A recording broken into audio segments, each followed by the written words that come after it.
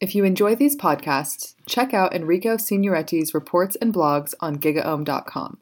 They're about data storage and cloud computing, addressing all the topics covered in Voices in Data Storage. Hey everybody, Enrico Signoretti here for a new episode of Voices in Data Storage brought to you by gigaohm. Today, I want to talk to you about data storage and containers. And honestly, if I think about the first time I saw containers in this Linux thing that allows to keep the operating system, but actually bring an application in something that at the very beginning was seen as a different form of virtualization or a different form of distributing application that now evolved in something more complex, more mature. And at the beginning, I remember having this conversation with some people that were already working in this kind of environment. So they told me, well, we don't need storage. Okay, everything is stateless. The world will go stateless in a few years, and nobody cares about it. I was really skeptical. Okay, and in fact, what happened? Enterprises started to adopt containers, and storage is a thing, and persistent storage, enterprise storage means availability and this kind of features that we are used to. We lived a couple of years of confusion. I mean, several initiatives, projects that went sideways, and everything was a mess. Now we have CSI, which is the standard for Kubernetes. And so maybe things are getting better. But there are a lot of questions that enterprises have on storage and Kubernetes. So to talk about this topic today, I invited Michael Ferranti from Portworx. He's the VP of Product Marketing there. Hi, Michael. How are you? Hi, I'm doing great. Thanks for having me. Looking forward to chatting today. Great. So thank you for the time you took to record this podcast today. And I usually ask my guests to give me a short introduction about themselves and their company. Yeah, happy to do it. So, I mean, hearing your intro, I really it gave me a number of flashbacks. Because what you just described in terms of the very, very early days of the containerization movement was one in which we said, you know what, containers are for stateless apps. If you have a stateful app, first of all, I'm sorry for you. You're doing it wrong. But if you're going to do it anyway, then you need to run that outside of containers. And my containerization journey started at that point. I was working at a company called Rackspace with a team that was building and running a SaaS application. And the engineers on that team were using containers. In fact, one of my colleagues at the time was on Docker's homepage as a customer testimonial talking about just how powerful a technology Docker was. And at that time, I was starting to think about, okay, I really like my job, but I want to do a startup. I want to, build something from scratch, not just be a part of, an existing company or, even a very successful one. And I said, I want to do something around containers, because if developers are this excited about it, then there's got to be something there. And so then I said, well, what about containers? And I just started looking at the enterprise IT stack, and I said, okay, well, I could do something around containerization itself. That's kind of a compute problem. I could do something around networking. I could do something around security. I could do something around storage. And in the process of this, I met an entrepreneur who had actually built a storage and data management solution for a alternative version of containers, BSD jails, and was really convinced me that in order for containers to be useful, you had to have storage and data management as part of it. And as soon as I told my friends and my colleagues that I was going to go and join this startup that was going to do storage and data management for containers, I got the reaction that you talked about at the beginning of the call, which is, you're crazy. Like you obviously don't understand what containers are for. You don't understand how modern applications are stateless. And I knew that based on that feedback, either my decision to quit my comfortable job and join a startup looking at this space was either a giant mistake or potentially a giant success. And I think the intervening 5 years, that was in June of 2014, the month that Kubernetes coincidentally launched, about a year after Docker itself had come on the scene. And in the 5 intervening years, I think, as you pointed out, containerization itself has come into its own. Enterprises are now saying, how do I use this for my entire IT stack, which means that we can't ignore data and all of the attendant data concerns around security and performance and reliability and disaster recovery. And I'm more convinced than ever that if these problems can't be solved, then containers are just going to be a blip in IT history. The same way, if VMware never moved beyond test dev, if vSphere could never be used for anything other than test dev environments, then not only would VMware not be what it is today, but we wouldn't have Amazon. We would have Google, but they would still just be doing search in YouTube, where we wouldn't have GCP, we wouldn't have Azure, because that required virtualization technology that could run enterprise apps. And I think we're at the same point now with containers, where unless we can bring on those true enterprise class applications, they're not going to live up to their potential. Yes, indeed. So we a lot of time passed, and now finally we are seeing enterprises adopting Kubernetes mostly. Okay, Kubernetes is the orchestrator on which you base your infrastructure, and then on top of it you run your applications. Okay, and at some extent, I mean, all these microservices based on Kubernetes and containers could be stateless. I mean, you can use external databases. You can use external object stores. Okay, theoretically, you can do it without having storage managed inside the Kubernetes cluster. But actually, there are a few issues. Okay, the first that comes to my mind is, for example, portability of this application. I mean, if you are leveraging external services, how can you be sure that in the next environment where you are going to move your application, so you can replicate the same identical thing? I don't know if you agree with this, but maybe you have something more to add on that. Yeah, absolutely. Portability is a huge concern. And if you're running on Amazon and you're using RDS is a great service. And I'm not going to discount it entirely, but if you're using RDS behind your Kubernetes platform, then you need to know that you are binding your containerized applications to Amazon. It's going to be very, very challenging to move those applications to Azure. It's going to be very difficult to move it to Google. It's going to be very difficult to move it on-prem, and that includes from a DR perspective. And most of the customers that we work with are picking Kubernetes because it allows them to escape their own data center, but also to avoid vendor lock-in at the cloud perspective. And the customers that want to avoid vendor lock-in, like, these are not people that don't like their cloud provider. They absolutely love Amazon. They love Google. They love Azure, but they're realistic, right? They saw what happened in their own data center with VMware. That they also love from a technology perspective, but ultimately was limiting. I mean, they don't want to repeat those same mistakes.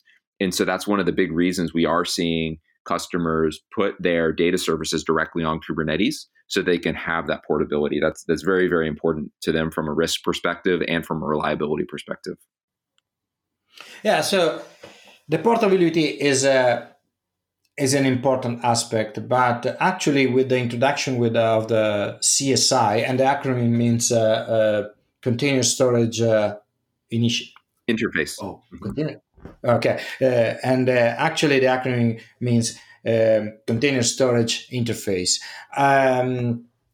Now all the vendors, primary vendors, startups, everybody is developing a CSI plugin. Okay, so why should I think of another storage platform in my data center? I mean, I already have everything.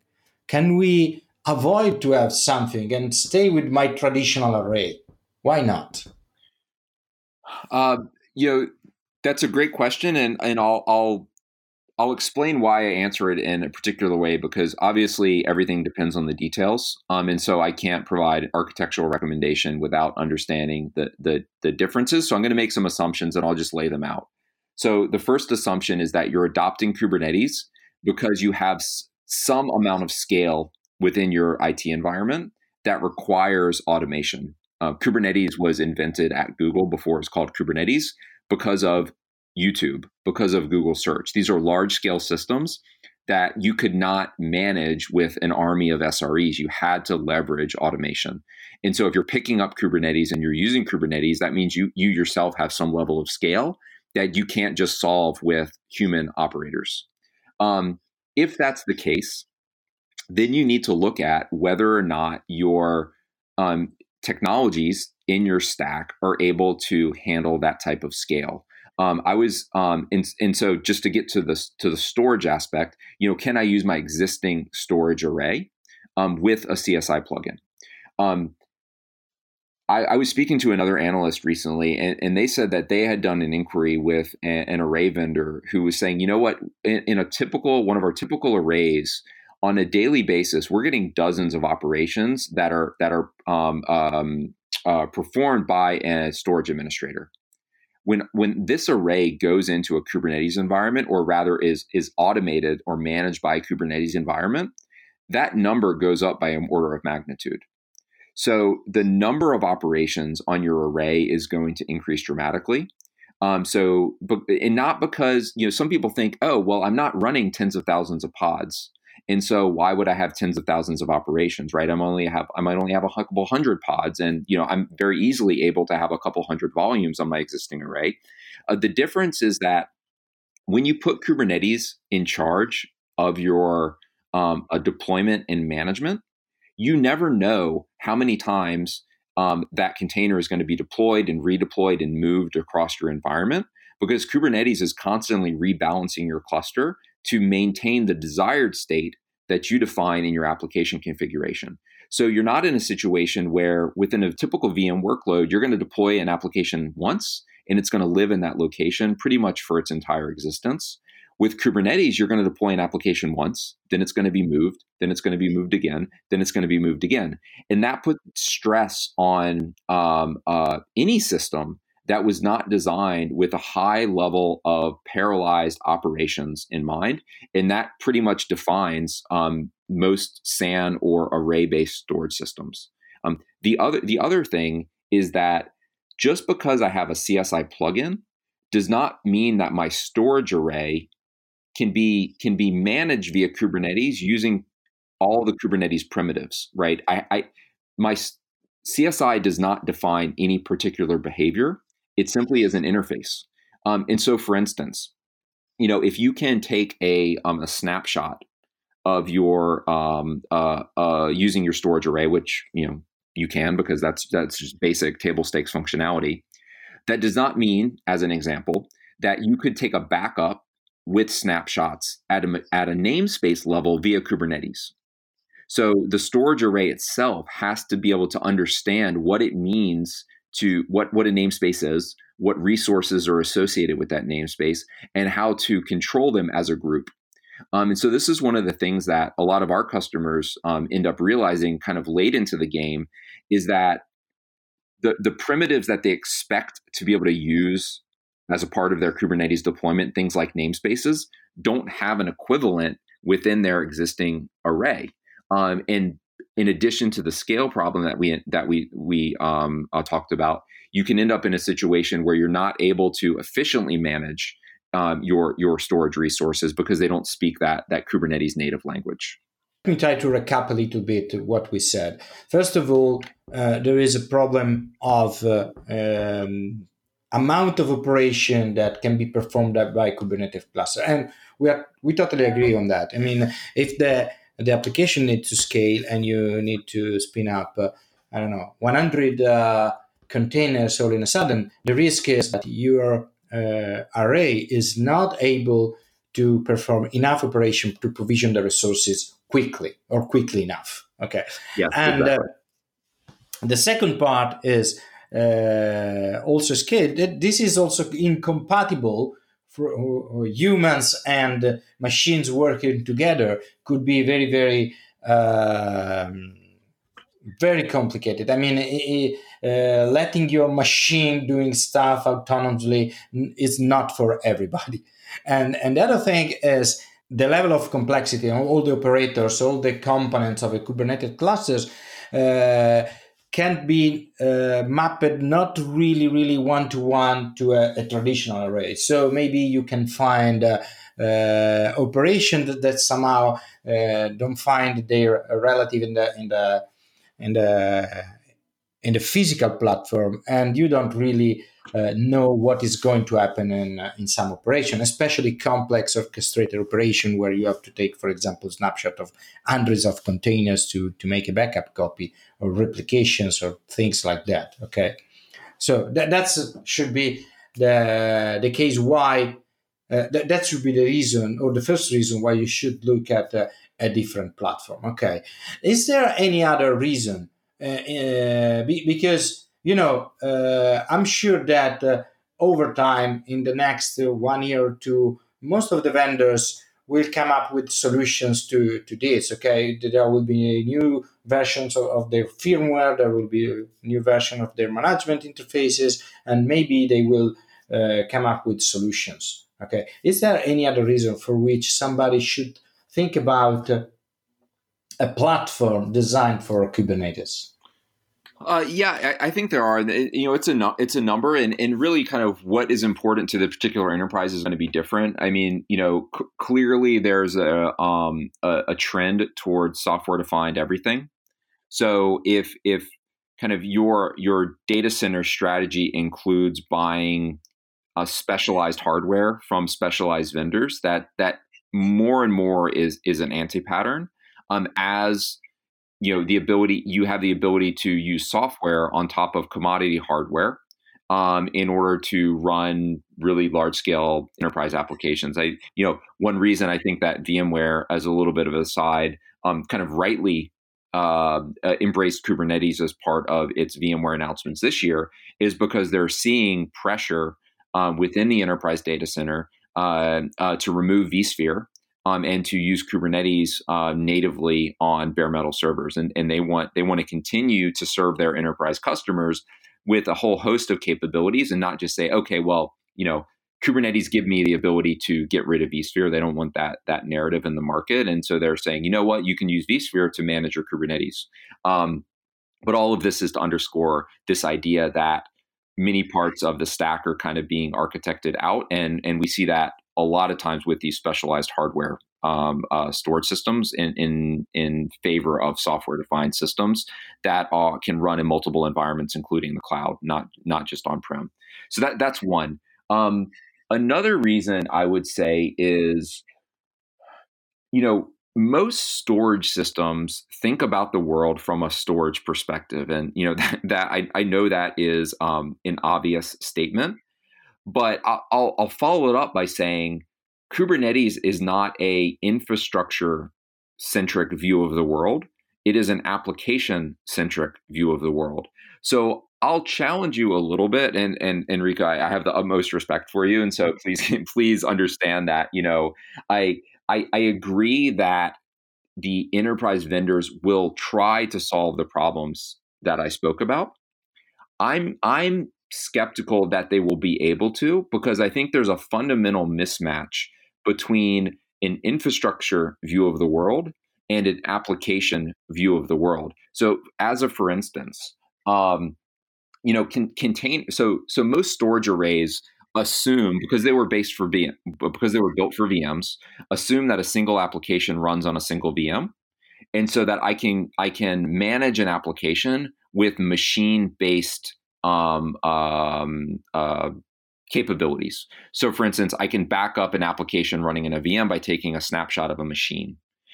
That doesn't work in a model where you have a multi-container application that's a distributed system that is running across a whole host of machines, where if I'm going to take a backup of it, not only do I need to be able to back up individual container volumes across a host of clusters, but I need to be able to influence the application itself to quiesce its database in a way that makes sense for Cassandra or for Kafka or for Elasticsearch, such that I can take that distributed snapshot. That requires software at the app layer. So one of the things, and not to make this a pitch for Portworx, but this is, I think, a good illustration of the point that I'm making. So we basically, for our customers who need to take application consistent snapshots and backups of distributed databases like Elasticsearch and Postgres and Kafka and Cassandra, we built a tool with pre and post hooks that understands how Kafka needs to be quiesced versus the way Cassandra needs to be quiesced versus the way that Elasticsearch needs to be quiesced, so that snapshot can be truly application consistent and resilient against data corruption in the case of a recovery. And we heard from our storage advisors that you're thinking about the problem wrong. You're a storage provider. You should not be thinking about things at the app layer. That's like one of the few things we don't have to worry about. We have to worry about data loss. We have to worry about data corruption. One of the things, though, that we can do is say, you know what, that's an application level concern. But from our perspective, our customer is the application owner, the application architect. We want to give them the ability to use storage for the benefit of their application, not for the benefit of infrastructure. And I think some of the array vendors are going to struggle to develop that application know-how and the ability to execute that application know-how within their software stack, which takes a very infrastructure-focused view. I'm sure like any prediction, it's not going to be 100% accurate, but I've seen enough times where a statement is made in a keynote, but it turns out that years of architectural decisions make it much more difficult to implement. And that's the beauty of technology evolution, which is that we wouldn't have seen things like Kubernetes itself if we could have just incrementally changed the way in which we manage VMs. And I think that's one of the exciting things, both from a vendor perspective, but also from a customer perspective. You get to take advantage of those changes. Yeah, so we are talking more about data management than proper storage management here. I mean, in the fact that you talk about application, but actual application manages data, and so at the end, you are thinking more at the application level to get the data consistent in the right way. Something that if you start to think about something that you start to view from the storage perspective is much more complicated and maybe impossible in some cases. So it's totally understandable that if you have something that sits in the middle, that understands Kubernetes and understands the application that are running on it, so it can take, as you said, snapshot, making the right call for replications and so on. Also, another thing that we mentioned at the very beginning is portability. Okay, having this data and storage layer that is portable software means that you can install it everywhere. Okay, but then I have a question for you, because yes, it's portable, but how Portworx, at this point I have to ask this, how Portal works? How can I make it live in my own premises infrastructure where I already made investment in my traditional storage infrastructure, and at the same time having it running on a cloud, any cloud possibly? Yeah, it's a good question. So I'll just explain a little bit how Portworx works. So we're a 100% software solution. So Portworx itself runs as a container, and you would use your existing Kubernetes basically processes to deploy Portworx we have an operator. You could deploy us as a daemon set. You can just run the Portworx pod on any host in your cluster. So once you've done that, once you've installed Portworx basically on each of your Kubernetes worker nodes, we are going to take the storage that's available on each individual server. So basically the block devices that would be visible if you were to run lsblk on the command line on any of those hosts, we'll see a bunch of block devices. It could be a single block device. It could be multiple block devices. You might have some SSDs, some HHDs. You might have some NVMe.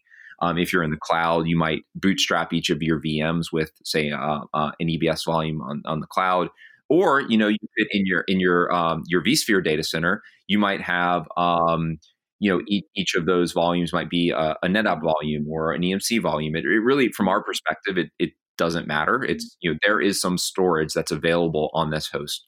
Portworx will take that storage, combine it with all of the other storage available on each of the other nodes, and turn it into a single cluster-wide storage fabric. From there, you can deploy your Kubernetes applications by defining your deployment spec, which would include, if you're deploying Postgres, well, I need a volume. It needs to have this size. Maybe it needs to have a particular performance profile. I need guarantee a certain level of IOPS. I need to apply an encryption policy or backup policy. You define all of that in your storage class or your PVC. And then Portworx makes it true. You deploy the application. We look at the underlying storage resources, and we basically match them to your desired state that's defined through configuration. From there, let's say the customer said, I always want to have 3 copies of my data, right? We will basically create replicas of that data somewhere else in the cluster. And we understand network topologies such that, say you're running in Amazon and your Kubernetes cluster is spread out across 2 different availability zones. We'll place the replicas across those boundaries so that you kind of get the maximum amount of high availability just as a function of your network topology. And then you talked about portability. So now I have my application deployed within Amazon. I'm running across multiple availability zones. I have my performance profile that says some apps are running on NVMe, others are running on a block storage with dedicated IOPS. Portworx has done all of that for me automatically. But now let's say I want to take a backup, or I want to let's make it even more complex. I want to have a DR process for this application. What Portworx will then do to solve the portability problem is not just back up and move the data. Clearly, in order to have disaster recovery for a stateful service, you need to back up the data. But that's not enough in order to quickly recover your application. You also need the application configuration itself. So Portworx will move both the data and the application configuration between environments, say from Amazon East to Amazon West, or from Amazon to Azure, or from Amazon to your data center. It doesn't matter what the particular targets are, but we'll package up the data and the application configuration, which means when you need to recover that application, it's simply a matter of redeploying the pods. Your app config is already there and it's already been remapped. So for instance, when you move those volumes, the UID of the volume is going to change. We would automatically rewrite your configuration YAML files using those new volume IDs, making recovering the application very, very fast. And this is just another example of one of the differences between Portworx perspective of the world, where we are a storage solution, but we think in terms of applications, not just in terms of infrastructure. And I don't know of any other storage solutions that are going to back up application configuration and handle the rewriting of app config for the location of your infrastructure elements, like your volumes, in order to speed recovery. And we have DR process or DR capabilities that can do zero RPO by spanning a single Portworx cluster across environments when the latencies are not too great in order to do that. Or we can do snapshot based. But in both instances, we can guarantee that low RTO or recovery time objective because the app config is moved along with the data. So that's how we think about portability. So at a certain extent, looks like that because you have this storage layer that sits into Kubernetes and can be on the cloud as well as on premises. So especially on premises, you can theoretically take advantage of existing storage resources in the storage network, okay, instead of using storage that is in the local node and making it, making enabling to reuse existing resources. This is probably why some of your investors are big primary storage vendors. Yeah, so in our latest round of funding, NetApp participated, HPE participated, as did Cisco, and yes, absolutely. There's a desire to make those existing investments on the customer work for Kubernetes deployments. And you're exactly right. A customer doesn't have to say, you know what, I made this investment in a really great storage array, and I know that it doesn't quite meet the needs of my Kubernetes deployments, but man, I would really like to be able to use it and not have to buy new hardware. Portworx makes it possible to do that. So you can use your existing storage with the Portworx software layer on top and truly have a cloud native solution.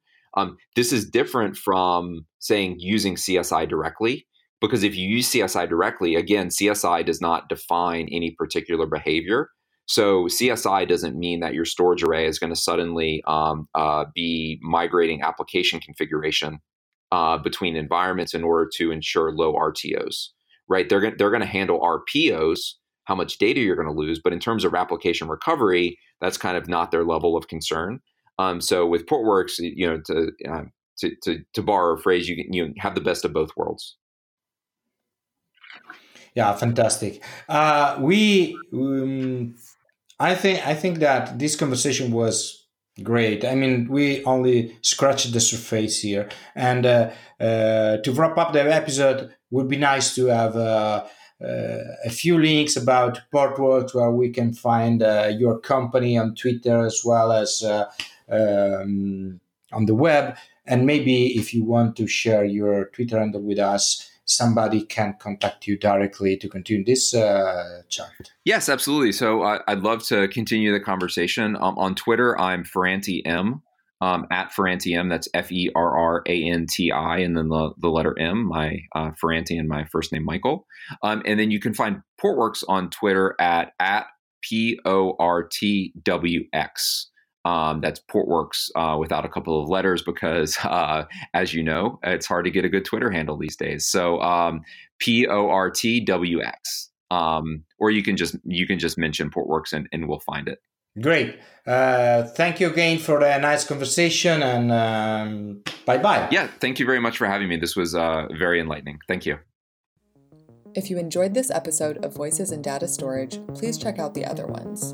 Unstructured data management is the focus of a report Enrico wrote for GigaOM Research. To find out more about how data storage is evolving in the cloud era, download the single report or subscribe to GigaOM Research for future forward advice on data-driven technologies, operations, and business strategies.